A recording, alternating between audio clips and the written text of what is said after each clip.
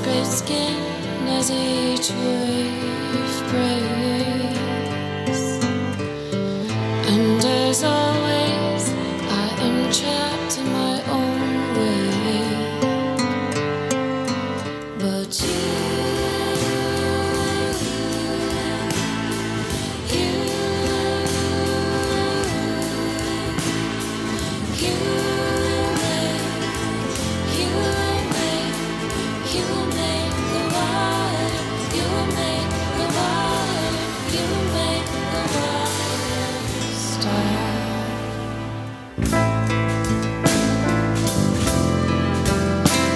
Here we are on episode 27 of the Wood, Air, and Metal podcast. My favorite time signature.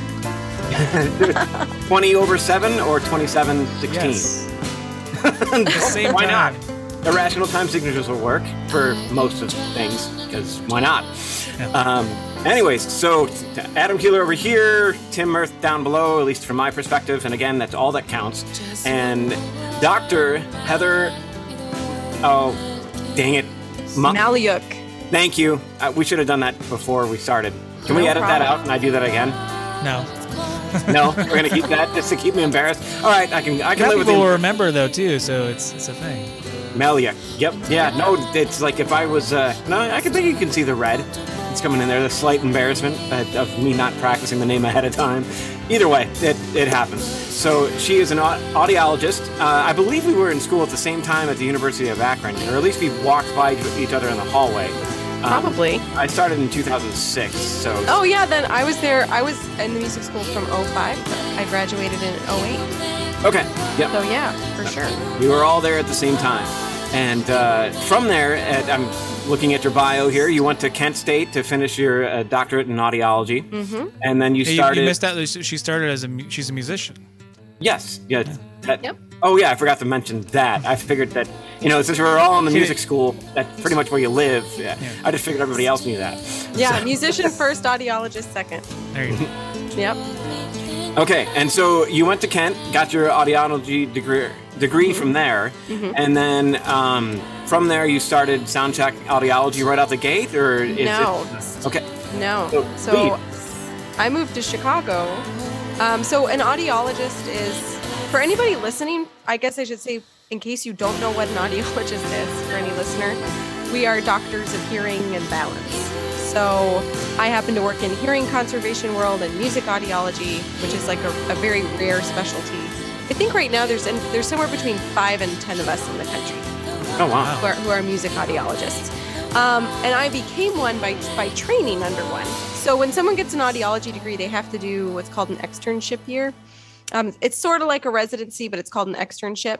So I moved to Chicago and I did part of mine at Sensophonics Hearing Conservation, which is an in-ear monitor manufacturer and also one of the only brick and mortar musicians clinics for hearing in the world.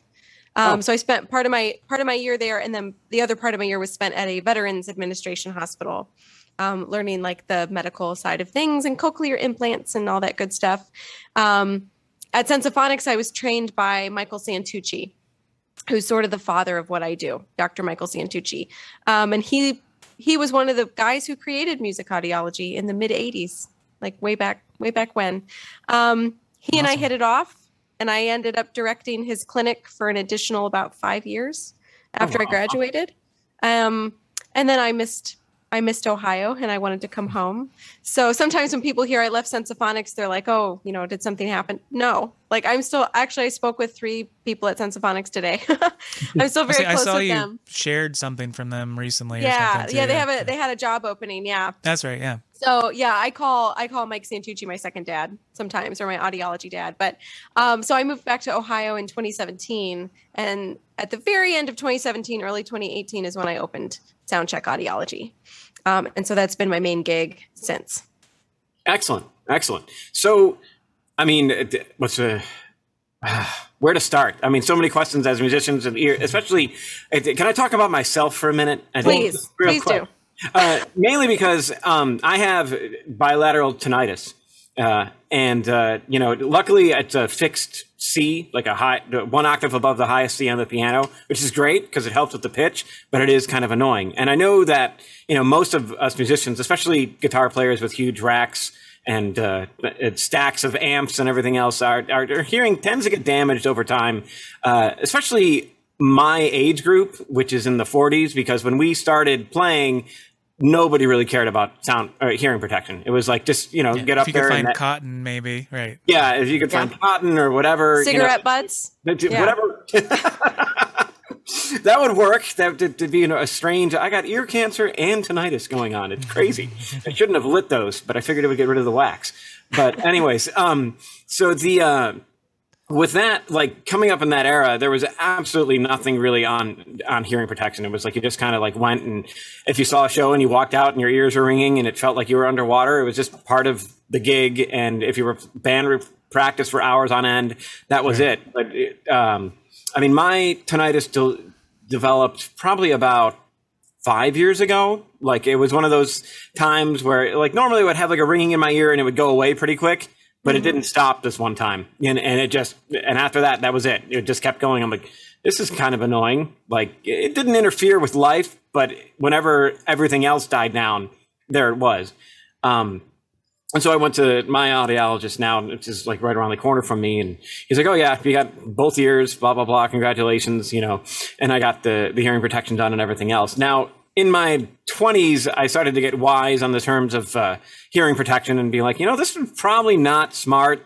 If I'm walking around and my head is feeling underwater after seeing a show, so I should probably put something in there.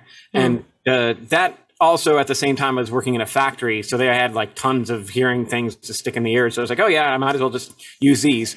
And it's kind of been that way ever since. And now, once I started teaching, I always would get on my students' case of being like, listen, you're practicing with a band, you got hearing protection in. You're going to a show, you put hearing protection in. You don't get it back. Once it's gone, that's it, at least as far as I know. And what my audiologist tells me, once the damage is done, you're stuck with it. And it really, it comes and goes. Some days are better than others. At night, it's probably the most annoying. I have to have white noise or I'm not going to really sleep well because that's all I hear. But that's just, that's typical with the thing and part of that's my life now. And I don't regret. I regret a little bit, but it's like it's just the way that it is. I still play and I still can hear everything, and that's fantastic. And I'll take the high C as long as it stays there. It might move, but either way, it's a nice point of reference, and it drives me nuts when things are slightly out of tune. You're out of tune. How do you know? Well, I have that note ringing in my head all the time. We're really close friends. So with that, like, I think it's great that you specialize in the musician aspect of things, because I think for the most part, just kind of what I said before, that we ignore it. We just kind of, especially the guitar players, it's just like, all right, let's plug in, let's get loud and let's go for it because it just sounds cool and you want to kind of be that guy. And in today's day and age, like that mentality is still kind of there, though there's a little bit of more public figures that are like, hey, my hearing is really bad. You want to take care of it. Paul Gilbert being one of them. I remember reading an article about him. He's an electric guitar guy. He's like, man, I just started not hearing stuff and the ringing. So I thank you for getting into that aspect of the audiology, because I think it's going to really help. I know it, and you probably know as you do this, and I'm going to hopefully shut up in a second here. But you are kind of bridging that gap between the musician and the ear health. So what are, like, just if somebody came in for like the first time to see you and they're a musician, how do you approach like getting them to keep a constant vigilant attitude towards ear health?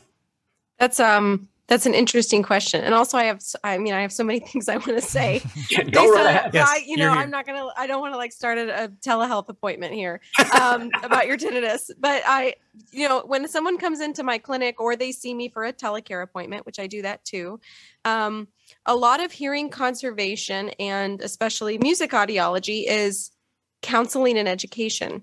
And even when you dive into the data on hearing conservation, so you mentioned working in industry, in a factory, I do that kind of work too. Okay. In fact, up until a month ago, I was doing some night shifts at a local factory here in Medina doing their OSHA hearing tests. So I'm in that realm as well. And it's really interesting. Whenever I see a musician, I try to take the OSHA regulation, the law, and sort of model it to them, because there is no regulation for the music industry. But we know through case studies what's done in other industries will work.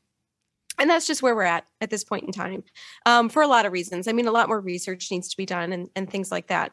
But when someone comes in for an appointment with me, I spend maybe the first 40 minutes or so on getting to know them, listening to them, and educating them. And even if that's all they come in for, I'm happy. Sometimes people will schedule appointments with me online just to get my opinion and get some education, because the education in terms of specifics, especially with like in-ear monitors, is not really out there. And then, if it's a typical appointment and we're doing the full gamut of getting in-ears or earplugs, I'll do a full hearing evaluation. That's the other thing that's really important. Musicians tend to see an audiologist when they need something. So let me ask you a question, Adam. Sure. When you went and saw the audiologist, what prompted you to go? The ringing in my ears. I mean, that was it was the ringing and not like the purchase of in-ears or earplugs. No, it had everything to do with that. So that's a little bit more rare then. So what I tend to see is people will come into the clinic because they want to get a pair of earplugs or a pair of in-ear monitors. That tends to be the driving factor. And part of that is how audiologists have set up our side of the industry, where we have somewhat tied ourselves to the sale of devices, where really the audiologist is more about the care side. So I'm getting off the point of your question, but I spend most of the appointment doing education and counseling and informational counseling and all kinds of stuff. And then I do a full hearing evaluation, whether it's a baseline or an annual test, and then any fitting of devices if someone's getting in-ears or earplugs or hearing aids or what I call alternative amplification or anything like that. I think my point in saying, why did you go to the appointment, is the least part of protection, almost, not really, but almost, is the gear. Mm-hmm. If a musician wants to protect themselves and they're thinking, man, I can't get the really expensive earplugs, or I can't get the really expensive in-ears, they can get some over-the-counter plugs, wear them when they can, for $20. And if they're getting an annual hearing test and a checkup, they know if they're protecting themselves. And that's the part that's often missed. So it's a matter of prevention, like right out the gate with that. Yes. Through the education, just being like, absolutely, do something about it. Absolutely. And even, typically someone becomes someone who's of a certain age, in their 40s, or maybe they're, older and they've gotten a degree in music, and then they're just getting into the wellness scene. And they're realizing, man, I should have started taking care of myself. Like, as an example, I have chronic back pain from being a violinist and fiddler. And if I would have started as a kid learning how to care for my back the right way as a petite woman who plays violin, this maybe wouldn't have happened. And it's really the same with hearing. So we know musicians deal with all kinds of issues with their bodies. My goodness, I'm on the co-chair. I'm a co-chair for the wellness committee of the College Music Society. And we often talk about care of people learning instruments, mental health, physical health, even what kind of surgeons they should go see, and how to talk to providers, how to see an audiologist. And things really need to start younger if possible. And the reason I say that is earplugs. Perfect example. All right, you've trained your whole life to an open ear canal, and suddenly you get a gig that pays, and you go and you get earplugs and you pop them in, you say, I can't play with these. Right. Where you really need time to ear train to them. So I often say for children who are learning music, they should be taught to be what I call binaural. So like instead of bilingual, where they can learn to play without hearing protection and with. So no matter the situation they're in, they know how to speak the acoustic language of what they need. I'm curious. So I think guitar players and like drummers and stuff, I'm imagining most of us know the danger that we're in, like we have loud things. It's probably not a shocking thing in a lot of ways. It's for somebody who's been doing that for a while to come in, have some hearing loss, kind of accepting it. But I'm wondering, like the less like thrashy instruments like guitar and drums, do you get people that are often surprised, like playing violin or, I mean, Yes. violin's loud, right, in your ear, but Yeah. other, wind instruments and things like that are surprised when they have some kind of hearing loss or, Well, maybe hearing issues? surprised might be the right word. Where they expect it to be the rockers. right. I work in the classical music scene a lot. So I do full wellness programs for orchestras. So like the National Symphony Orchestra is, I've worked with them, or Minnesota Orchestra, or whatever, what have you. And you would be surprised as well, I think, depending on where someone is sitting in the orchestra, what instrument they're playing. When they're sitting in front of the risk. trombones or something. Yeah. Well, yes, and that could very well be. I mean, there are some string players, for example, who might be lower risk, like a bass or a cellist, because their own instruments facing the sound is pointing away from them. But Yeah. there was a study done in the late 90s. I want to say 96 or 97, which is so long ago at this point. But it was No. I'm just kidding. it was a study looking at hearing loss in violinists in the Chicago Symphony Orchestra. Yeah. Oh, And there's a certain configuration on a hearing test that we look for to indicate injury from sound. And 70% of the violinists had a hearing test that indicated injury. 70. was 70. was it primarily on one side? Left ear. Yeah. Left ear. Because our bodies are so interesting for lots of reasons, but we have what's called a head shadow effect. So if a sound is coming at one ear, the mass on your body, called your head, is going to block some of that sound pressure Sure. level from reaching the other ear. Yeah. So yeah, violinists, I tend to see an asymmetric hearing loss. Drummers as well, I often see asymmetry. And that's something that, in terms of hearing conservation, sometimes I get surprise reactions from other hearing conservationists or from students where they're not really used to seeing sometimes that much asymmetry on a person who's sound exposed. But it is quite common in music to see that. And the classical world, just in case anyone's wondering, well, why would we be seeing this in classical world? When you look at injury from sound, it's about the intensity level, which perceptually we call volume, but it's really also about your length of exposure. And so many classical musicians are exposed for very long periods of time. Yep. Where there are some rock musicians, not all, who aren't exposed that long, and they're not even doing their own sound checks. They get on stage, they play for 45 minutes or an hour or whatever, and then they're done. Whereas some classical players are exposed maybe 8 or 10 hours if they're in rehearsals, performances, they're teaching, etc. So so just to kind of give the philosophy behind what we're talking about here, it's exposure length. I would say, my experience with bands too, it's rehearsal is 10 times worse than shows. I mean, unless the show's in the tightest little space and it's super loud or whatever. But Yeah. when you're on stage, it's not as bad, in the rock world. It's when it's not even the guitar amp, really. I'm saying that because they kind of like blow by your legs. It's the front row that gets killed by the guitar amp. But the cymbals, right? They're just like crashing right in your face. Yeah. So, And wedges, yeah. because you got to get over the cymbals Right. to hear clearly. Yep. Good Oh, I old hate signal to wedges, noise too. ratio. Yeah. Yeah. So yeah, that can those small stages. Obviously in the current era, I don't think any of us are gigging that much. I'm certainly not gigging as much as I used to, but I do have some memories on being on small stages, especially when I was living in Chicago, and just being blasted and just being so fatigued by Sure. the sound. Like it wasn't even the playing that was exhausting; it was the sound levels. Just from the wedge. Yeah. Yeah. Yeah. Yeah, I tend to hate those, and I tell them to turn them down as much as possible, just because it Yeah. doesn't. The amp doesn't sound right, and blah blah blah. Yeah. But- Well, if you have a polite audience, you can do that. Or you just turn the guitar amp up. We Yeah. do like to turn that up. It's like, what? Turn it They down? do sound better when they're at like 10, So Absolutely.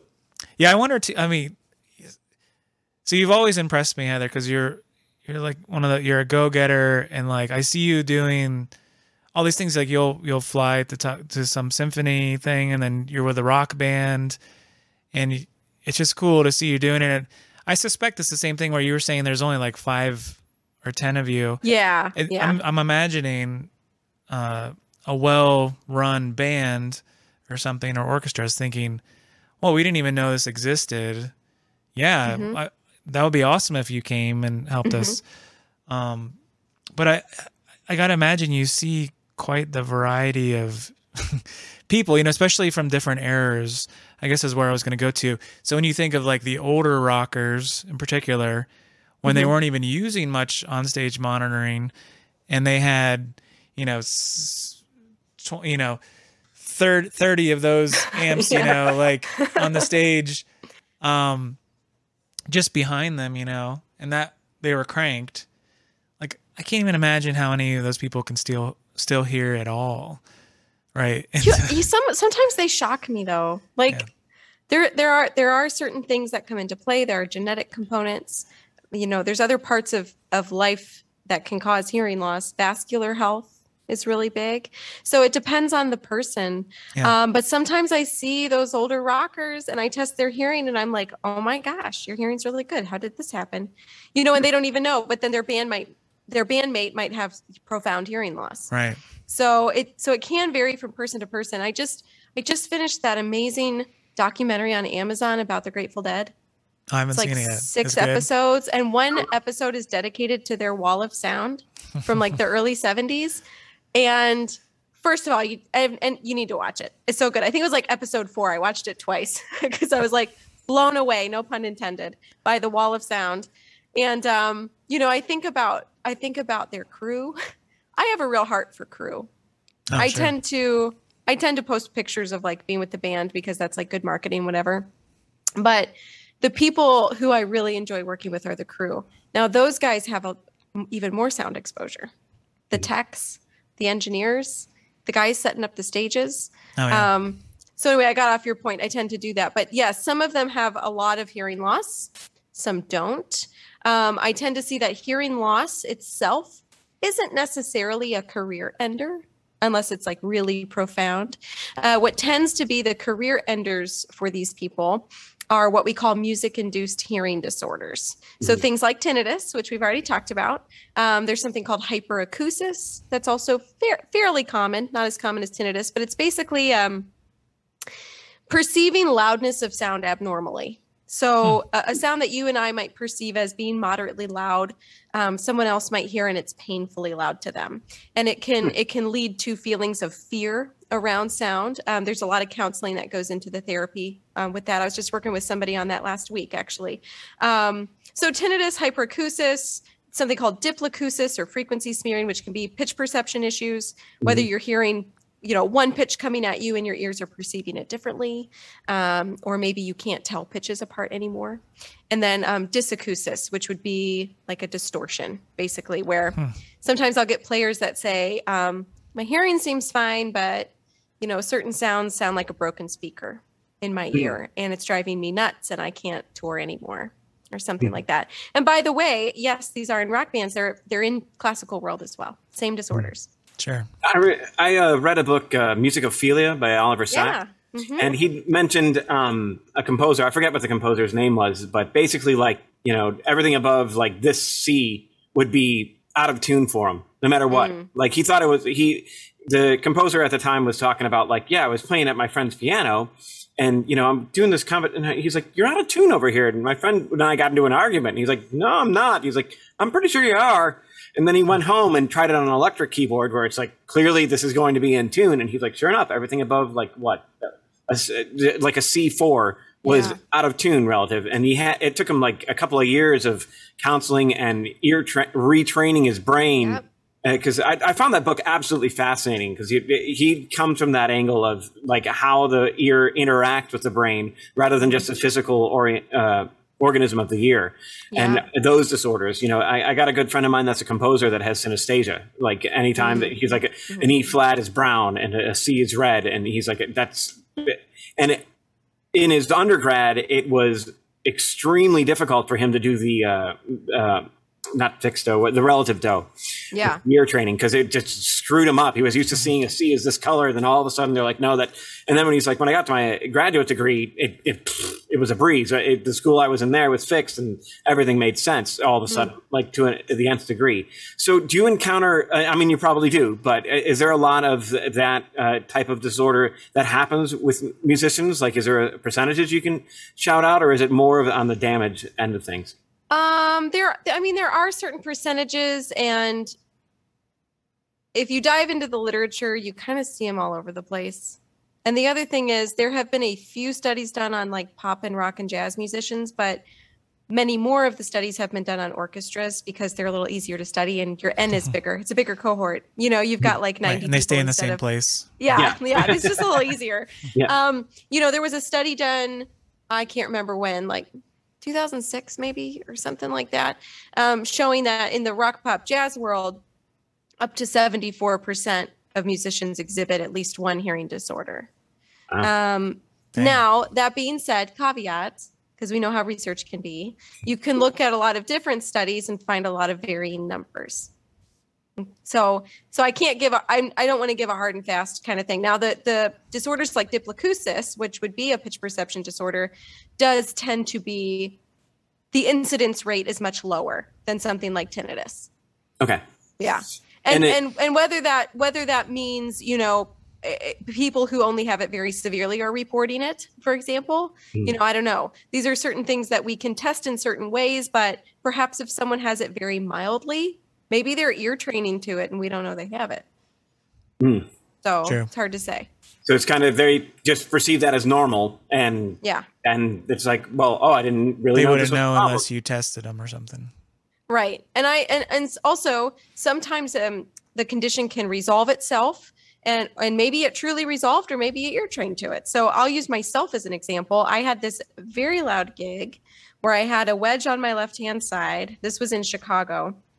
And I mean, I was already a practicing audiologist and I knew better, but I didn't wear my hearing protection. And it was very loud. And the next day at work, I actually didn't notice it with speech.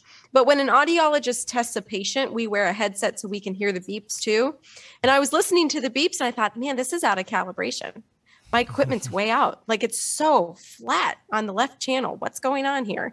And then I realized it was me. So I was about a half step flat in my left ear for about 10 days, I'd say 10 days to 2 weeks. And I bawled my eyes out.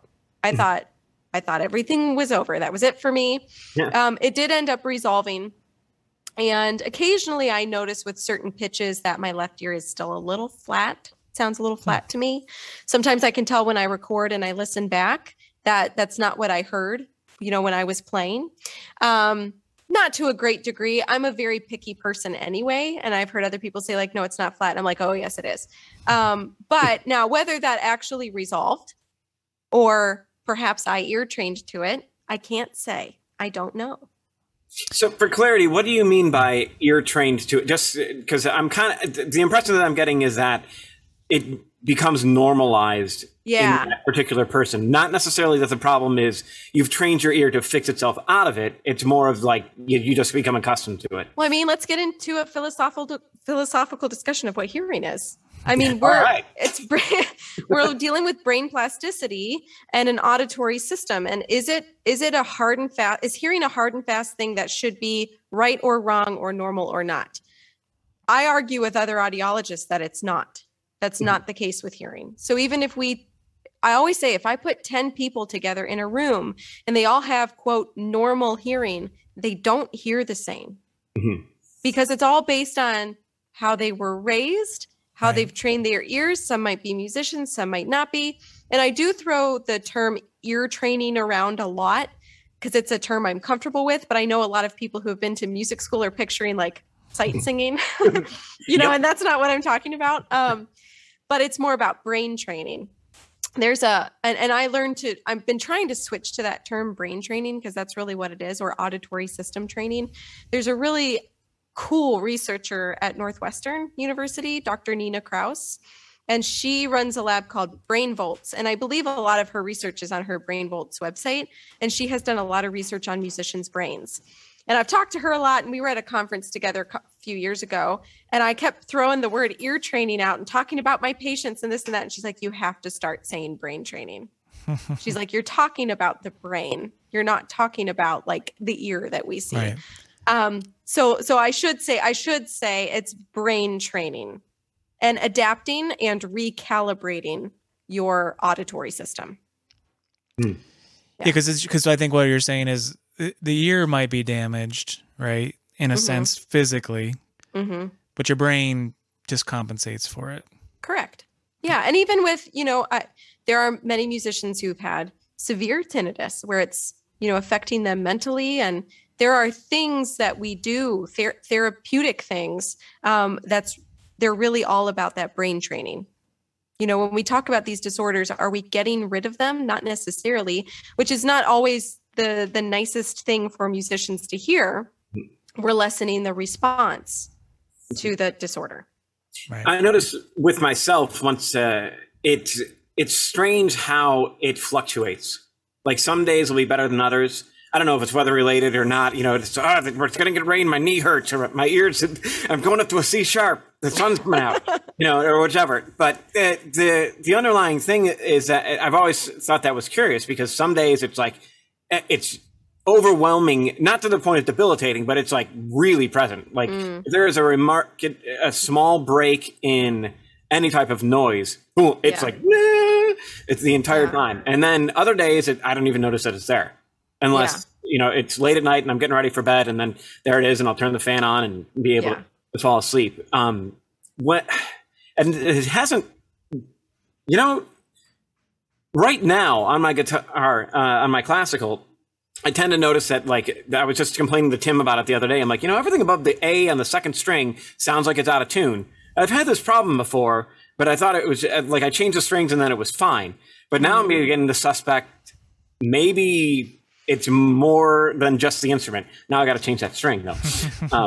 Well, guitars are inherently have tuning issues. Yeah.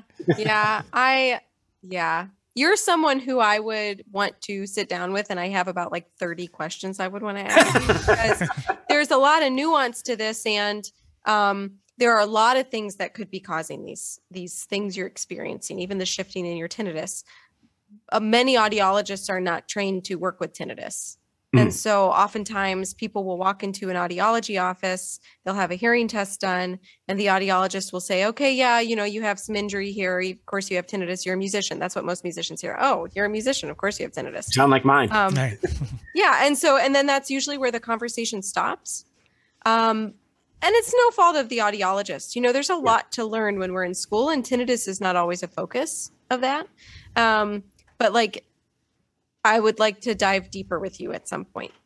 Okay. And ask you some more questions. Yeah, like, go right ahead. Personal questions. Okay. Yep. But and there's also like validated questionnaires to assess things like this and your reactions to them, et cetera. But there are a lot of things that can make tinnitus shift in pitch. And I don't know if this is the case for you, but sometimes I see with certain musicians who are very active when they play, or we're all muscle athletes. Musicians are. And when you're doing repetitive motions, there are things that can happen. So I had a drummer in my clinic, I guess it was the end of last week. And he was talking to me about his tinnitus. And I just said to him, when you do certain movements with your neck or whatever, does it change pitch? And he's like, oh my gosh, yeah, I do this one thing, and he like did this weird, I don't know, like he did, smiled and turned. And he's like, it just shoots way up. It gets really loud and the pitch shifts. So that was my key to know that maybe, I'm not saying this for sure, maybe his tinnitus was being caused not by injury to his ears, but by a misfiring of nerves from some other part of his body. So that was, I referred him on to an otoneurologist and to get things assessed and, whatever. But many musicians think that, they have tinnitus. It's because they've hurt themselves in some way. And that very well could be, but there are many other causes of tinnitus. Many. Like with TMJ factor, and not that I have. Absolutely. People who have TMJ, or people who grind their teeth, or even if someone's bite, is slightly off, that can certainly cause it or trigger it or worsen it. And more often than not, it's a myriad of things. It could be that someone has TMJ and they also have injury to their ears, and it's more than one thing going on. So sometimes it's hard to kind of separate those. Fascinating. Yeah, I'm just like, wow, this is a lot to take in. It's not just standing next to the drums with my amp cranked up. It could be something wrong. Or it could be. Like, it's hard to say without like a really deep dive assessment. But what I find is I get many many musicians contacting me and saying, I went to see the audiologist and was basically told, of course you have tinnitus. Yeah. And that's where the conversation Tough stopped. luck. And to me, that's tough luck. And to me, that's a real heartache. Now, that being said, many audiologists don't test hearing on musicians. So like if someone's going in for a product, they'll often just take the ear impressions and then send them on their way and just like make a sale or whatever. So if you are a musician listening to this and you're thinking about going to the audiologist, make sure you request a hearing test. Mm-hmm. There was a study done in Australia on this, it was a survey study looking at audiologist care of musicians. And I think it was less than, or maybe it was 25%, somewhere between 25 and 35% of audiologists actually tested hearing on a musician. Wow. Yeah. That's really low. Yeah. I figured that like when I went in for mine, it was the tinnitus, but it was also like, I need to get my hearing checked. You know, my wife. Yeah. And that's great. That's great. And that's obviously what the appointment was for. And that's what was going to be done. But oftentimes when musicians go in for something like earplugs or in-ears, they're not having hearing tests done. And they don't know that that's something they should be asking for so that they can track their hearing over time. So that's just like a little advocacy thing for any musicians listening, like make sure you ask. And in that same study I brought up, so like for me, when I test hearing, I test more frequencies than what are typically tested. So usually an audiologist will test between 250 hertz up to 8,000 hertz because those are important for speech I understanding. remember my chart. Yep. Yeah. And like most diagnostics, we're working within that area. With the equipment I have right now, when I was at Sensophonics, I would test up to 18,000 hertz. And now with the equipment I have, I test 125 hertz up to 16,000 with all like the inner octaves, like all the frequencies. Now in that study that was done, that particular study found that less than 3% of audiologists were testing additional frequencies on musicians. Now, some studies are showing that the extra, what we call extended high frequencies, are important for detecting early injury to ears from sound exposure. Also, I like to test them because that's where our harmonic structure is. That's where our overtone series is. We're using those for tuning and, all kinds of things. So I do believe musicians should know what's going on up there. So request a hearing test and then request extended high frequencies. And the audiologists might not have the equipment, but you can at least ask. Yeah, I think I will. I just haven't done the other, like a couple of months ago. And once things started to open back up again, my appointment came up and it's like, all right.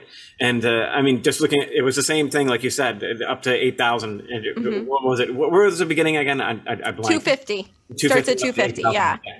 And so on just for myself personally, because I don't care about talking about it or HIPAA or whatever, for me, plus I like me and talking about me. But anyways, yeah, I got to get some ad, Tim. Come on. But no, the damage seemed to be on the higher end of the 3K towards 4K is where that was. Did it look like a V shape? Yeah.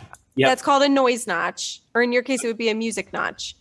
Okay. Is that like the audiologist was asking me a lot about the can you hear stuff when there's noise in the room and you're having a conversation? I'm like, oh yeah, it doesn't bother me at all. Like I can have a conversation and, I have the parental ears where I can hear just about anything when it comes to my kids, doing stuff around the house. It's like I could be practicing and everything. What was that? Yeah. So and maybe that's just the brain plasticity from having kids or so on. The lack of sleep goes into changing your brain. But with that, on that chart, I've had it done for 3 years now. And there's not too much decay, which is great. He's like, you're pretty steady with that, which is good. Because once I got the original, when I got the earplugs, the custom ones, I mean, they never, anytime I do anything like lawn mow, leaf blow, chainsaw, go to a concert, whoop, right in. Like I don't screw around. And even then, sometimes I'll put another set of over ears on top of it just because I'm paranoid. I don't want I don't want anything worse. I mean, it's just one of those things. Yeah, I'm kind of losing where I was going with that. But I guess in a nutshell, with that, like, is there anything coming down the pipeline maybe to rejuvenate things with hearing? Like, or is this exactly, is the consensus like, no, there is absolutely nothing that we can do? Things are being studied. Now, I don't know of anything on the market right now to rejuvenate hearing. I know some things on the market that are lying about doing that. Based on the science, that, just what they're doing. And in fact, there are a couple of in-ear monitor companies right now that are claiming they can restore hair cells in the inner ear. Wow. That's just factually not Magic. true. Yeah, It is. It's magic. It's amazing. In fact, they had Brian Johnson say something about it recently, and it's like, dude, that's not happening. Like, you just heard really good audio quality. In terms of other pharmaceuticals, there are many studies happening right now.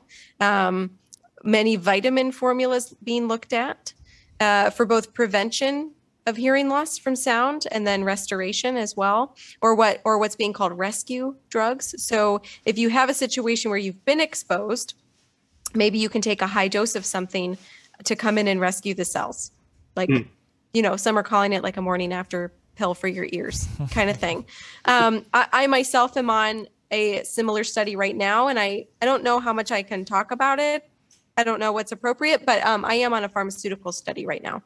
Are you participating or? No, I'm one of the researchers where we're looking at a pharmaceutical to prevent noise-induced hearing loss. But we're researching in non-musical populations right now, like police officers and things like that. So yes, the question was, are things being researched? The answer is yes. Nothing exists right now that you can like go out and buy to restore your hearing, or you can and see if you get a placebo effect. There are some apps coming out for training your ears. One is called Audio Cardio, where they are claiming that they're improving hearing. Now, I've looked at the app and I've talked to them, and they might be. I'm not convinced yet by the studies, only because I think that we as musicians do listen differently. And there has been some research on that, where a musician might take a hearing test a little better, than a non-musician. Sure. So I wonder when I read these studies, were these non-musicians who were simply being trained to listen? So there are little things like that I'm wary of, where if they're only getting like a 5 or 10 dB improvement in hearing, I'm not necessarily convinced. And I think when someone is looking for a pharmaceutical or an app or things like that, I think that an art that was either lost or maybe not trained in like our generation a little bit younger is how to read scientific research. So like if you pull up a study and you're reading it, first of all, it's okay to email the researcher. I do that frequently. If I'm reading something in like a journal for hearing and I don't get it, I'll email the researcher and ask and say, I'm confused by this. Can you walk me through it? And usually they're happy to. If you've already done your homework and you're sending them like one specific question. But when you read these studies, you should really look with a suspicious gaze at all times. I mean, that goes for everything in life. Yeah. Scientific method. If you're reading an article in Mix magazine or whatever, and they're saying, well, here's the claim. Well, go read the article. Go look up the article and read it. And if you don't have access, if you have a friend who works at a university or something, like say, hey, can you get this article for me? And dive a little deeper. So the reason I'm saying that is because you could walk into CVS or something and see like Ring Be Gone or whatever's on the shelf and how it can restore your hearing, but read up on the science behind it. You reminded me of something in the like mixing, mastering world. There used to be this program that went around called Golden Ears. I don't know if you ever saw that. No, I didn't. So basically, it's kind of like ear training, like learning, intervals and whatnot, or but it was learning pitch frequencies. So you'd have this CD, there's a bunch of CDs. I think Yamaha put it together, and it was like a book like this sort of. But you just listen to the CDs, and they would play white noise, and then like boost 200 hertz. Was it to train perfect pitch or something? No, it's to train. So when you're mixing, you could be like, oh, that's 500 hertz. 500 hertz is a little too loud. I can turn that down. So they would do these things where it was kind of like, learn what 200 hertz kind of. So it was more like, what does 200 hertz kind of sound like? What does 500 hertz kind of sound like? So that when you hear it, you just sort of know like, there's too many low mids in the mix. I'm going to turn that down. So it was that kind of thing. But I'm imagining you could use something like that to help someone like learn some of those frequencies again. So if they were going through it, they're like, well, I don't hear a change maybe like at 4K, like Adam is, so 4K, they're like, was there a change? I didn't really hear it. It's like, oh, well, it is changing there. So keep practicing that one. And eventually maybe you could train yourself to hear it a little bit better. You'd be tricking yourself. Your ears maybe don't hear it as well, but you'd be learning how to hear the frequency.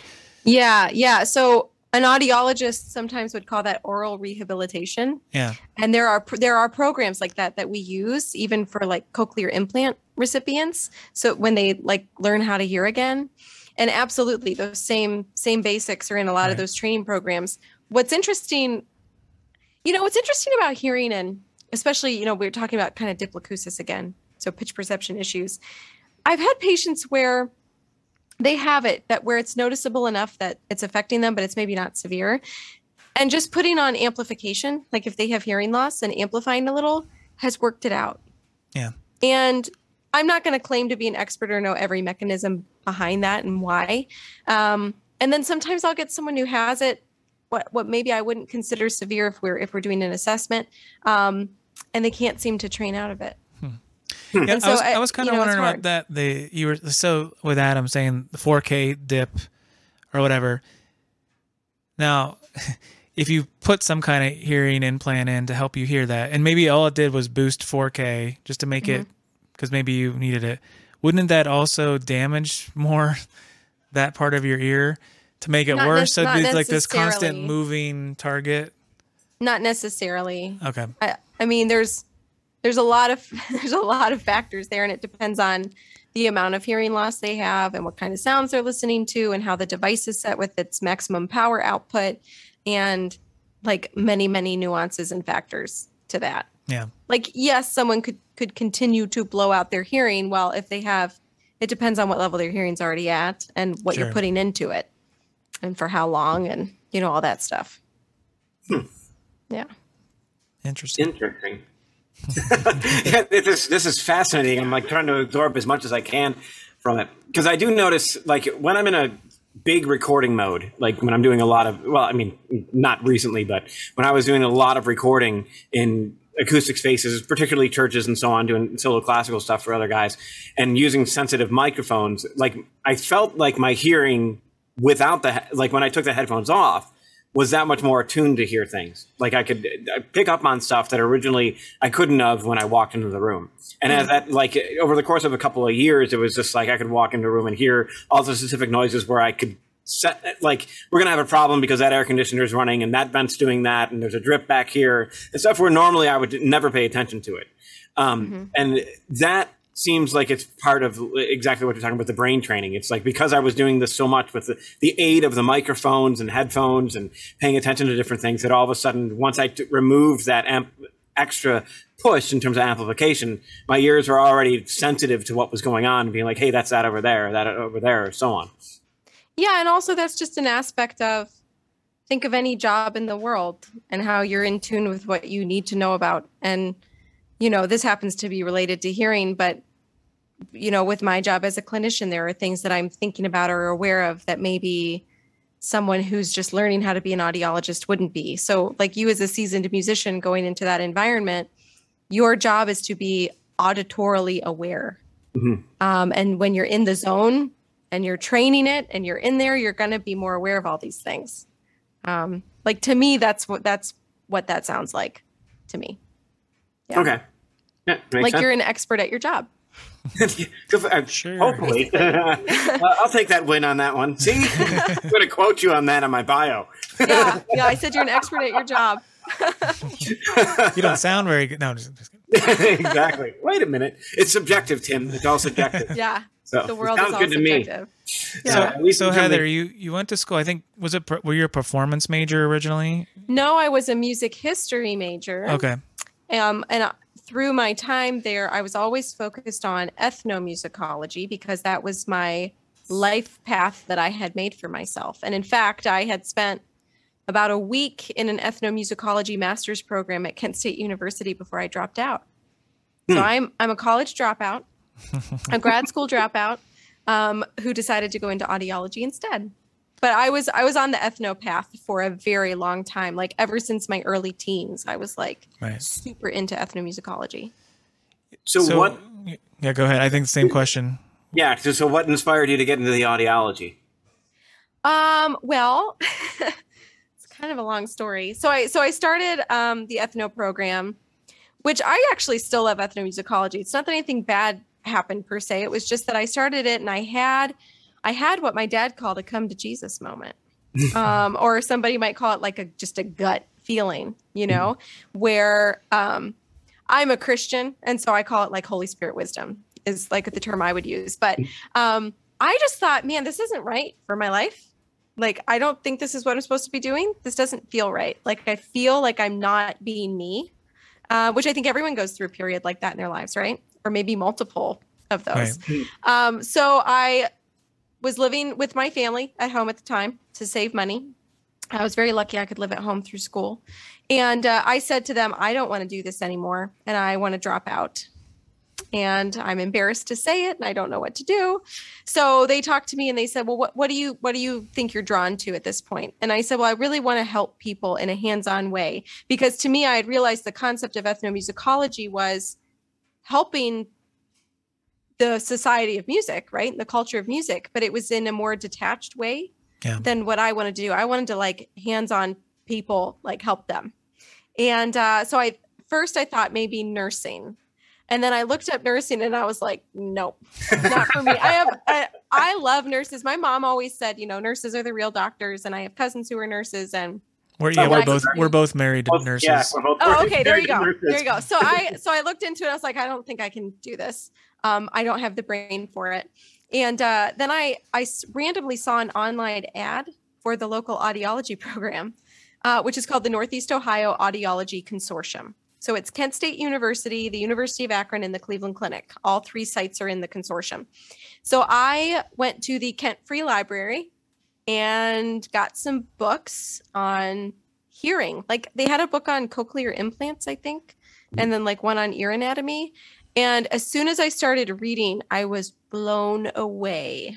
I was like, whoa, why was I never taught about this as a musician? What have I been missing out on my whole life? And I think we never learned about it in school either, right? We didn't. Yeah. And actually, I can get into that in a minute. But because that's been another thing I've been working on. But long story short, I applied for the program through Kent State. I had a very small entrance essay that was like, hey, I'm a musician and I love my ears, and, please accept me. And they did, which was great. And I had a very good school experience. And I was always the person who was focused on musicians the whole time. Like, every project I did, I tried to focus on musicians. The last major Grand Rounds presentation that I had to give, which was a very big lecture to like the student body and faculty, I did it on an opera singer who had sudden hearing loss. And so I just knew that right away that was the path for me. And since being a music audiologist, which is now going on a decade at this point, which feels like a very long time, and yet no time at all, I feel very much like I am where I should be. And so I know it was the right decision for my life to switch out of ethno into audiology. And there are certain things that I didn't think I could do that I've been able to do. One of which is complicated math and science. I was always like the artsy one, and it's amazing that when you're really into something, how your brain can step up to the plate and learn. Yeah. Yep. So yeah, it's really interesting that music schools don't incorporate this more. And I know the National Association of Schools of Music and the Performing Arts Medicine Association had put together guidelines. I mean, there are guidelines that accredited schools are encouraged to follow. It's not a mandate or anything. It's an encouragement. And some do try to partner with audiology programs or this and that, but they often don't get the education. And that's not the fault of the audiologists. Right. We're not taught any of this in school. If it weren't for me meeting Michael Santucci and having the 4th year experience that I had, I wouldn't be able to do this either. So I ended up releasing last year during COVID. Terrible time to release a curriculum, but I released a video curriculum. So now some schools are using it and some orchestras are using it. And I even have individual musicians using it, where it's like a 9-module thing. It's about 100 minutes or so. And it goes over every aspect of what you need to know about your hearing and even gear as a musician. So now schools of music are subscribing, and so students get a chance to learn about this stuff. And it covers everything in the NASM guidelines, So it's like, okay, if you're looking at these guidelines, everything's covered. But I think back to the University of Akron, and I don't know who there would have taught it. Sure. Yes, there's an audiology program on campus, and they do work with the band. They were working with I think when we were there, just the percussion department had like a things set up for getting earplugs. They work with the band now, but there isn't a music audiologist on staff, although I am currently staff at Akron U for the research study I'm on. But I don't know how schools are supposed to get a hold of the music audiologists and get like a really expert program, or maybe even be able to afford it. You know, that's the other thing. A lot of musicians have a hard time getting proper care or education because of affordability. I mean, Adam, you mentioned that earlier. You chose the audiologist you saw because your insurance would cover it, where I'm a self-pay clinic. For me to take on the insurance monster is like not worth it for me in terms of, you know, what I can afford to do. And so many musicians are in this position, or schools of music, where they're looking at how can we get everyone's hearing tested and like earplugs and everything else, where if they see an affordable education option, you know, at least then they know they've done the education, and then the student can make their own decisions, which I think is often better. I'm really more for education than regulation. I think everything starts with education. Yeah. Well, like you said, the yearly checkup too, right? It's the like preventative sort of healthcare. And more, we're seeing online hearing tests pop up. And though many are not validated right now, there are some promising ones. And so it could be soon that a musician can get online and check their hearing and trust it. I think that's in the near future. That would be pretty wild. Yeah, it would be. It would be wild, but it would be really convenient and awesome. I mean, if I didn't have to fly all over God's green earth to go test hearing, that'd be great. Yeah, I remember when I was having an extra difficult time with the tinnitus, I did like, you know, I searched tinnitus relief, you know, trying to find something. And there was a website where a guy, he's like, allegedly this would help. And honestly, I think that it did, mainly because I just dove headfirst into it just to try and get some type of, okay, I just need a break, just even 2 minutes of nothing would be, I would cut off my right arm for it. You know, and I was just at that mental breaking point. Yeah. And what it was is it was a hearing test, but it was basically just picking high and low. That was it. And he would play two frequencies, and it would get smaller and smaller intervallically, not musical intervals, but the frequency intervals. And that honestly, either it resolved on itself or that helped it resolve. But it was something where it was like, all right, every day, 3 times a day, this is what I'm doing. You know, it was just 5 or 10 minutes, and you just, you know, it would just, which pitch is higher, A or B, A or B, A or B, and it would just coming at you. Yeah. And it really, well, I mean, it's so subjective. It's like, I'd like to say that it worked because it kind of did help. You know what? But, if you said it worked, it worked. That's the thing with tinnitus. Like, every tinnitus patient's different, and there is not a one size fits all for therapy or treatment. And if that worked for you, that worked for you. Yeah. I noticed that anti-inflammatories make a difference. Like if I have to take ibuprofen for something, all of a sudden my tinnitus, am I saying it right? Is it tinnitus or tinnitus? You can say it either or either way. Okay. So I'm going to go in with that. In the U.S., we say tinnitus. I mean, when you say tinnitus, it implies like an inflammation, and that's not what it is. It's more of like a misfiring of nerves. So tinnitus seems a little more appropriate. But like, I think in the UK, they all say tinnitus. You can say it. I don't care how you say it. Okay. They're both accepted. All right. Yeah. I don't want to be then there's that guy over there that can't say a word. Yeah. So, but no. What country are you from there, Adam? I'm from the US of A. These colors don't run. So, but anyways, I noticed like ibuprofen tends to make a difference. If I take an ibuprofen for like something else, it's like, oh, look, that's better. So I started doing a regimen of vitamin B. Like that's like part of my daily vitamins, is that will grow with time as I get older. Yeah. It's like, you know, just blend them all up in a blender because it's easier to consume them. But, you know, that tends to be, as long as I keep on top of those particular things, it's generally not too bad. Yeah. And some people find the opposite, where they take certain things and it makes it spike up, you know, for whatever reason, or certain things in their diet. Yeah. For mine, it's typically tequila. For whatever reason, like I have pretty mild tinnitus. It doesn't keep me up at night or anything, but sometimes it gets a little frustrating.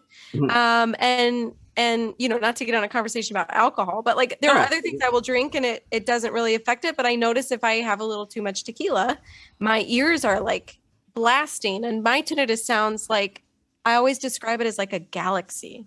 Like it sounds like a galaxy to me, which I know people who have tinnitus, that's how it is. You know, you're trying to describe it to somebody else and there's like no way to describe it sometimes, and no one can hear it but you. You sure that wasn't the tequila talking? No, I'm just kidding. Yeah, I had a little bender before the podcast tonight. No, it's, everyone is truly an individual. And so you already finding what works for you is the goal. Like the goal of any therapy, there are very few treatments for tinnitus. So there's a difference between treatment and management. A treatment would be if your tinnitus is caused by something that can be medically fixed. And a management is, okay, maybe we can't medically fix this, but we can manage it. And so that would be that, what you were saying about listening to those intervals of frequencies and things like that, that worked for you. The goal of any management is to retrain your brain to not notice the tinnitus or to not be bothered by it. Mm-hmm. Yeah. It's not easy. So what is that actually happens physically in the ear that are the problems? So why is this even a thing? Why do we have problems? Why doesn't it fix itself? Oh, why do we have problems? And I know problems? it's a huge question. So. Why do we have problems, Tim? Yeah. We all want to know. I mean, when you think of ear anatomy, there's the part we can see, right? There's our external ear, our pinna, it's called, and it's got a lot of different parts to it. And its job is to funnel sound in, right? And it's going into your external ear canal. Your ear canal. Now, at the end of your ear canal is your eardrum. And the eardrum looks like, it's called the tympanic membrane and looks like a timpani. Looks like a drum head, basically. And that is attached to the 3 smallest bones in your body. And those bones can fit on half the size of a dime. They're called your ossicular chain. And there's a reason why I'm walking you into where we see the injury. So you've got, the ear works very much like a microphone, where it's taking acoustic energy and it's translating it into electrical impulses, because our brain does not speak the language of our world. So our world is this acoustic energy, these molecules around us. Our brain doesn't speak that. And so we need an interpreter or a translator, and that's our auditory system. It's all the gear we have in our heads. Right, our and then most sound important piece itself, of right, gear. it's a pressure wave. That's exactly right. Right. Yes, and that's why we measure it in sound pressure level. Yeah. So when sound's going into the ear canals actually amplify sound anywhere between 2,000 to 7,000 hertz. So for example, Adam, your hearing test, you mentioned that notch showing up like at 3K or whatever. We tend to see that show up on the hearing test anywhere between 3K and 6K in terms of frequency. And part of the reason, not the only reason, but part of the reason is because of this external ear canal amplification. Some studies have measured as high as a 30 dB SPL amplification in the ear canal. You don't know it because you're born that way. Whatever your own individual amplification is, ears are like snowflakes, and you just get used to whatever you have. So then when you hit the eardrum and you're setting the 3 smallest bones in your body into motion, that's mechanical energy. That's giving you an additional about 30 dB amplification. Okay. So why all this amplification? Well, you're about to hit fluid.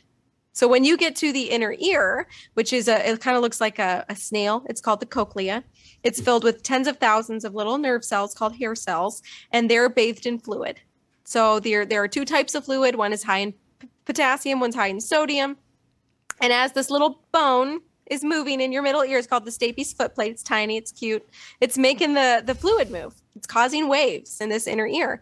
Now, when those waves happen, we're musicians, we're playing music, we're hearing this. And as I'm speaking to you, by the way, all of this is happening in real time as I'm talking to you, which is just mind blowing. All those little cells are dancing back and forth.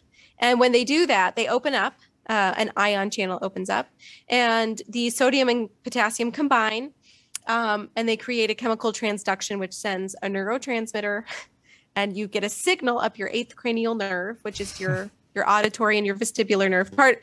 But your vestibular system is also in there, your balance system, part of it anyway. And then all the processing is done up your there's many stops along the auditory system, and then finally to your cortex, your brain. And that's where you hear. Now, okay, so I've given you like the quick and dirty on the anatomy. Of course, it's much more intricate than that. Yeah. But many things can happen to any part of that system. So things can block sound, even like a plug of earwax in the ear. Now, in the middle ear space, you can get things like ear infections. Like both you guys have kids, right? Maybe you've dealt with an ear infection or two. Yep. That's something happening in the middle ear space behind the eardrum. When you get into the inner ear, into those cells, that's where we tend to see permanent injury. Those cells can be fragile. And there's really 2 ways, and we'll just talk about sound exposure. I mean, there's a lot of different ways that cells can be injured. Well, no, let's get a little deeper into it. Sorry. I'm thinking like, what should I say? But, you know, for most frequencies of hearing, like the frequencies audiologist test, I don't really expect hearing loss from aging alone. There's usually a cause.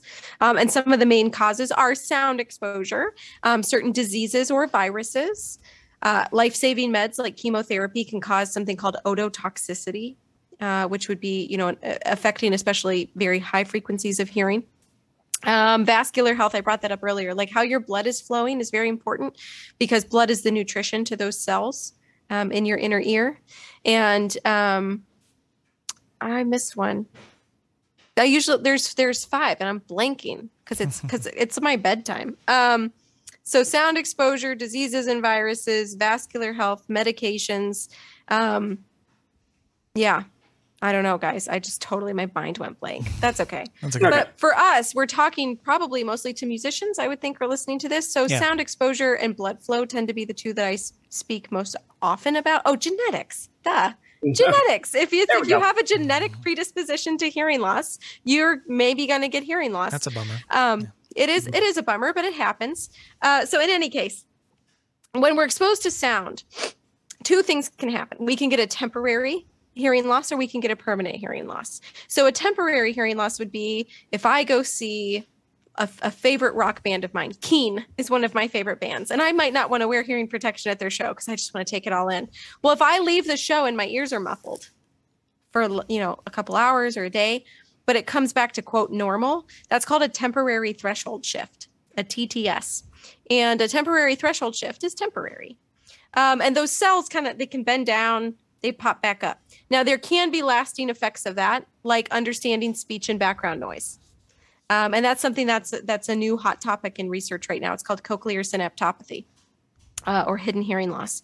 Now, if a sound is loud enough for long enough, it can cause a permanent threshold shift, a PTS. And that is a permanent injury to those cells. And it can be from things being louder than you expect because of that amplification from the ear canal. The cells that are most affected in that 2,000 to 7,000 range also happen to be right where that foot plate of that little bone is hitting the inner ear. So there's some mechanical things going on. Also, their blood supply might not be great. And so it's not just amplification of the outer ear. There's other things going on. But to answer your question, Tim, that's actually how the injury is occurring. Okay. And sometimes they pop back up a little bit. Sometimes they don't. Many people think after several periods of that temporary shift in hearing. So if you go to a few shows and you have a temporary shift, you think, oh, the next one's going to be permanent. That's never, in terms of what I know, the literature reviews I've done and me working in hearing conservation for a long time, that's never really been proven through evidence. So now I'm not saying go out and get a bunch of temporary shifts in your hearing because they're, that can cause tinnitus and, trouble hearing speech and background noise and other things like that. But TTS and PTS tend to be two separate discussions. Did that answer your question? Yes. Okay, good. I always tell a lot more than I need to. No, that was a little, not a little. It was a lot more information than I was expecting, but it's great because it's a lot to think about. It had me in my head. I'm like, I wonder, like considering that it's all subjective to an extent in terms of the experience with that, and on the mechanical end of things, my head was like, I wonder if there's an ideal layout for the ear to get so that, you can hear because, me and Tim lately have been going down this audiophile path of the headphones and so on. It's like, oh, look at these. So it's only $1,000 for these. Oh, why not? We can try it. That happened to me the other day with the Beyerdynamic Lento earphones. Ah, yes. Yep. Oh my gosh. Not to get off topic from hearing. No, it's okay. I mean, this is hearing related, but it's not like care related. Maybe it is care related. This was like a self-care moment. I was doing a review of them for somebody I'm consulting with, and I put them in and I put on this music, and I'm not kidding, guys. Tears came out of my eyes. Oh, yeah. No. Yeah. Oh my gosh. And I was like, am I an audiophile? Like, I didn't think I was. Like, I tell this to everybody. Yeah. I say, once you crack that it's line, tough. Once you hear it, once you get into it, it's like, why do you start not to crave it? Yeah. I just I have a chair next to this, mess here, but I have a chair next to this that I'll just sit in and listen to music rather than watch TV. Because I didn't know what I was missing. Yeah, it's like, holy smokes. And then, we were just talking about how Apple Music just gave everybody lossless for free. Yeah. And plus, up to like 32-bit 192K, which is crazy resolution. Yeah. And it's like, so I'm going through all my catalog, like going, oh, let's listen to, and just like, oh my gosh, what the heck? My mom is one of those examples of where like, I don't really believe it. And then she sat down and I'm like, what do you want to listen to? And she was like, Bocelli. I'm like, all right, fine. Boom. And sure enough, just like, I've never heard it like, I'm like, yeah, you have no idea what you're missing. And that's the problem, because you crack that seal. And it's like, I got to have that again. I got to have that again with this. I got to. And is there something better? Yeah, exactly. Like, why would I spend $500 when I can spend $1,000? And is there the double of a thing, or is it like the diminishing returns on an instrument? And then people get into cables. Are you using a silver cable? Are you using like a gold round cable? And it's like, what? I didn't even know this was a thing. I like to get on HeadFi and read. Sure. And oh my goodness. Oh my goodness. I love the conversations about in-ear monitors on there, like the custom I was looking at the UE's Ultimate Ear ones just because I still have the molds. Like I got my headphones, or not my headphones, my hearing protector. I have a pair of UE's right here. Nice. Yeah. Right. So I've always been tempted about that, because I'm like, if I can just wear those to listen to music while I'm doing lawn work, I don't need, but like, and then I'm like, that's probably not the way. You didn't have my dad. You can't do that. I'm not going to let you do that. Only because they're acrylic. So another study I'm working on right now at the University of Akron is looking at isolation levels of in-ear monitors from the top companies. We haven't released our data yet, but when you look at an acrylic in-ear monitor versus like a silicone in-ear monitor, you might be getting, I don't know, anywhere 10 to 15 dB isolation from the acrylic, where you're going to get 30 to 40 from the silicone. I'm sorry, I don't mean to interrupt, but it seems I'm just telling you, I'm not going to let you get UE. Well, okay. I like UE. I actually wear my UE. I have JHs in right now, but when you don't need much isolation, they're fine. But at what point are you willing to risk your hearing, I guess, is what it comes down whatsoever. To. Yeah. So it's like when you look at, if you're mowing and it's like 100 dB, or it might be 95 or somewhere around there, and you're only getting like 10 dB of isolation. So like then you're at 90 dB in your ear canals. The way your brain works, you have to be at least 6 dB higher than that to hear your signal clearly, which would be what you're listening to. So you're not very safe for very long. Mm-hmm. Like you might be safe for a half hour there, but maybe not much longer. Where if you have a 30 to 40 dB isolation, and then you're putting it 6 dB or more above that. So like you're at 70 dB in your ear canals, and then you go up to maybe 80 in what you're listening to, you're safe forever, almost. So these are little things to think about and calculate, as you're choosing devices. Not to stop you as you were getting excited about a purchase. No. I like UE too. They're a good, pretty good product, and I've gotten into the world of other companies since leaving Sensophonics, and I do occasionally fit people with UE if they've gotten a good deal and that's what they can afford and this and that. But with acrylic, you need to be extra careful with your hearing. See, that's something I had no idea. I just figured, it's got a seal. I didn't even factor in the materials. Yeah, the marketing. The marketing world is full of lies. So they usually say like, we're super isolating and we're at like 30 dB isolation. And if they can't prove it in some way, or for anybody listening, if you have acrylic in ears, audiologists can measure this. So like if you want to know what isolation you're actually getting, ask your audiologist to do like something called a REIT measurement or other measures, and really see what you're getting. Huh. Or contact Heather and she'll do it for you. Yeah, there you go. Yeah, or come to the university, and we can do a bunch of stuff there because they have a really amazing amount of equipment. But in any case, that was a really long, I was butting into you to say, I wouldn't recommend acrylic for when you mow your lawn. Okay. No, it's good to know. I'll take the button. The more I am very consciously aware of making sure I don't damage the ears. Yeah. Like I'm at a point now, it's like, no, I don't want any worse. And that's it. And after going back and getting those consistent checkups and seeing that I'm pretty much stable, with that, it's like, okay, I'm definitely on the right track here, and sure, I look ridiculous with like, the big things when I'm mowing the lawn and on top of the other ones that go in the ears. And I'm like, nope, not taking the risk. Sorry. I'll look like the weirdest guy on the street. You know what though? I think culture's changing. And actually, I see more and more people protecting their hearing now. And I see more and more news articles about it. And I don't think it's just because I'm an audiologist, and like algorithms put it at me. I really am. Even when you drive down the street and you see people mowing or weed whacking, I'm seeing more and more earmuffs. So I think people are more educated now about it, even versus 5 years ago or 10 years ago. Some of it is probably just ease of access. Before, all we could get was those little foam ones, right? And nobody really likes those anyway. But now you can get better quality, kind of easier, or over the over-ear stuff at Lowe's or whatever. Yeah. So I wonder if it's just easier too, right? Probably. I mean, I just ordered my aunt a pair of earmuffs for when she weed whacks. And I mean, I ordered them on Amazon and got them in 2 days. Right. And it was just so I didn't even have to leave my house, There's a new company I'm working with for teleaudiology.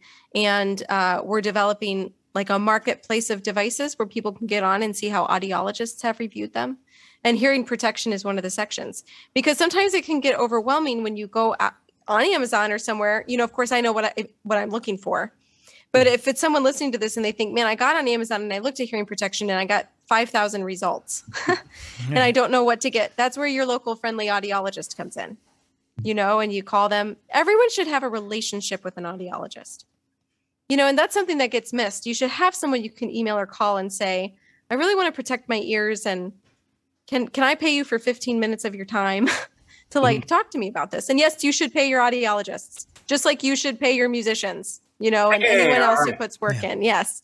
But yeah, that's something where if someone's listening, they're not sure what to get, or they want to confirm that they've made the right choice, they should speak with their audiologist.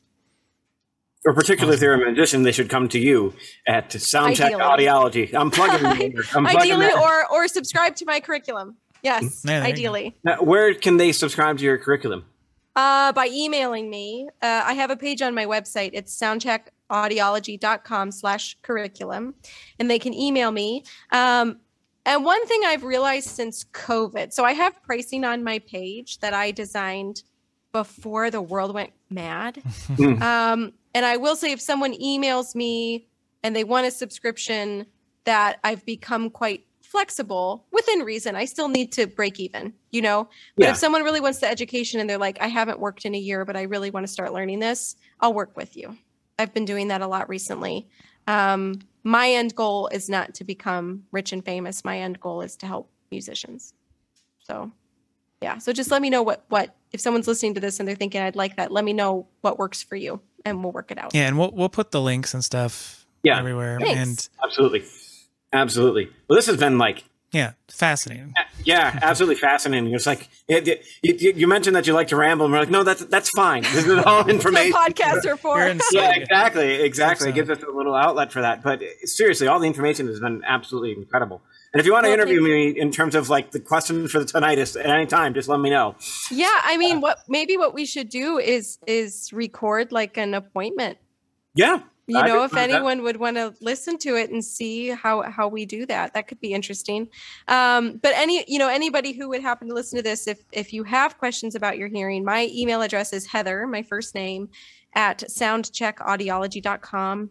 I get way too many emails every day from musicians all over the place asking about their hearing, but I tend to respond within 24 hours is what I try to do. So Awesome. If anyone has a question, just email me or reach out to me on Facebook or Instagram. Very cool. And what's your Instagram handle? Or is that on your website? At Soundcheck Audiology. Okay. My hashtag is Soundcheck Your Ears. There you go. So. And she shares great stuff. I mean, there's always interesting articles and just cool things she's doing too. So make sure you like and subscribe and all that stuff. Thank you. Yeah, I really love to, yet another thing I like to do for musicians. So many of us don't know how to read research articles, right? And so I try to read them and boil it down to what was the main point here. Mm-hmm. And then that's what I'll post in an image, because that's how we tend to take in information right now. Yeah. We need to see a picture and one sentence. And that's all we can do. So, I believe the word you're looking for is meme. Yes. I make music audiology memes. Yeah, basically.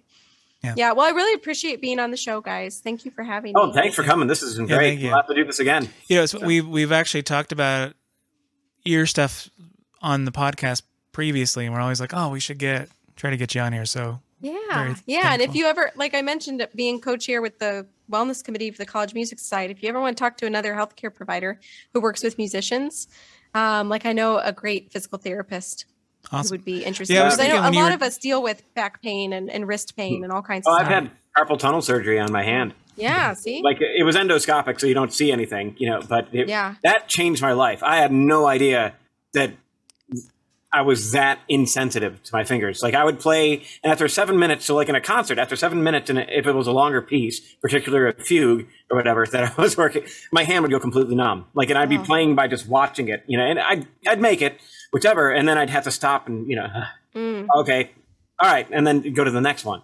But as soon as that snip happened, I woke up from the surgery and I was like, holy cow, like, really? Like, you got to be kidding me. And I couldn't play officially for 6 weeks, but that was the longest 6 weeks of my life. I'm like, come on. But as soon as I could get back on it, it was like, wow. And ever since then, no problems whatsoever.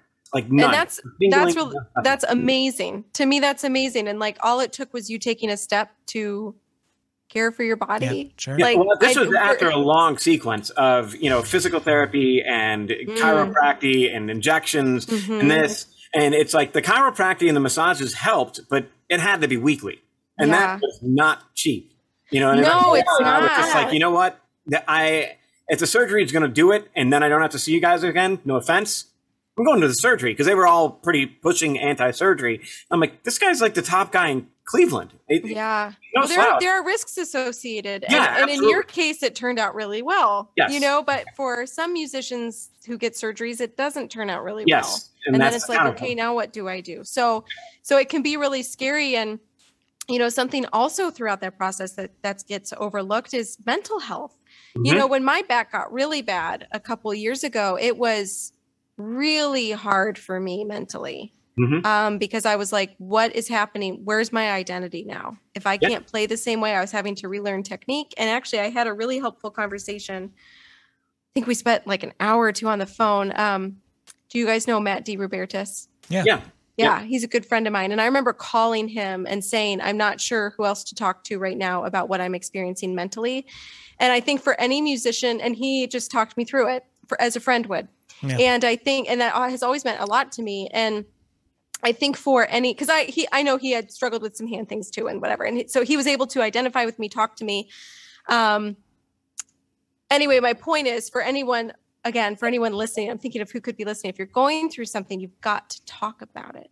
You've got to talk about it, not just to your healthcare providers, but to other musicians and people who maybe can relate. And the other thing is for anyone young listening to this, meaning you haven't started a career, please get into healthcare. Please be a musician who gets into healthcare because we don't have enough who know how to work with us.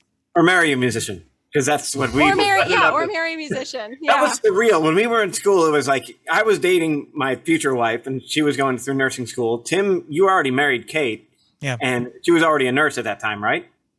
I think so. And then there was like two other couples that were musician. The guy was a musician, and the girl was a nurse or becoming a nurse. I love that. It's got to be some type of mental thing, like the way that musicians work and the way that musicians or nurses think, that it just gels or something. It was fascinating to me.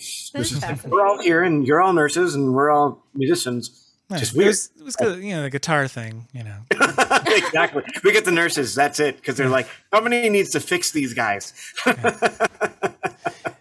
This is again, that's been great, and I think it's just highlighting that any musicians listening to this particularly who are probably who's listening to this, you're not alone, right? That like we're all going through these things, whether it's our ears or even physical things. Yeah, absolutely. So don't think you're by yourself, and like you said, go see someone. Yeah, awesome. Cool. Awesome. Well, thank you. Well, thanks again. Yeah. Thanks, you very guys. Much. Thanks for having me. For sure. Catch you later. See ya. Thanks. Bye.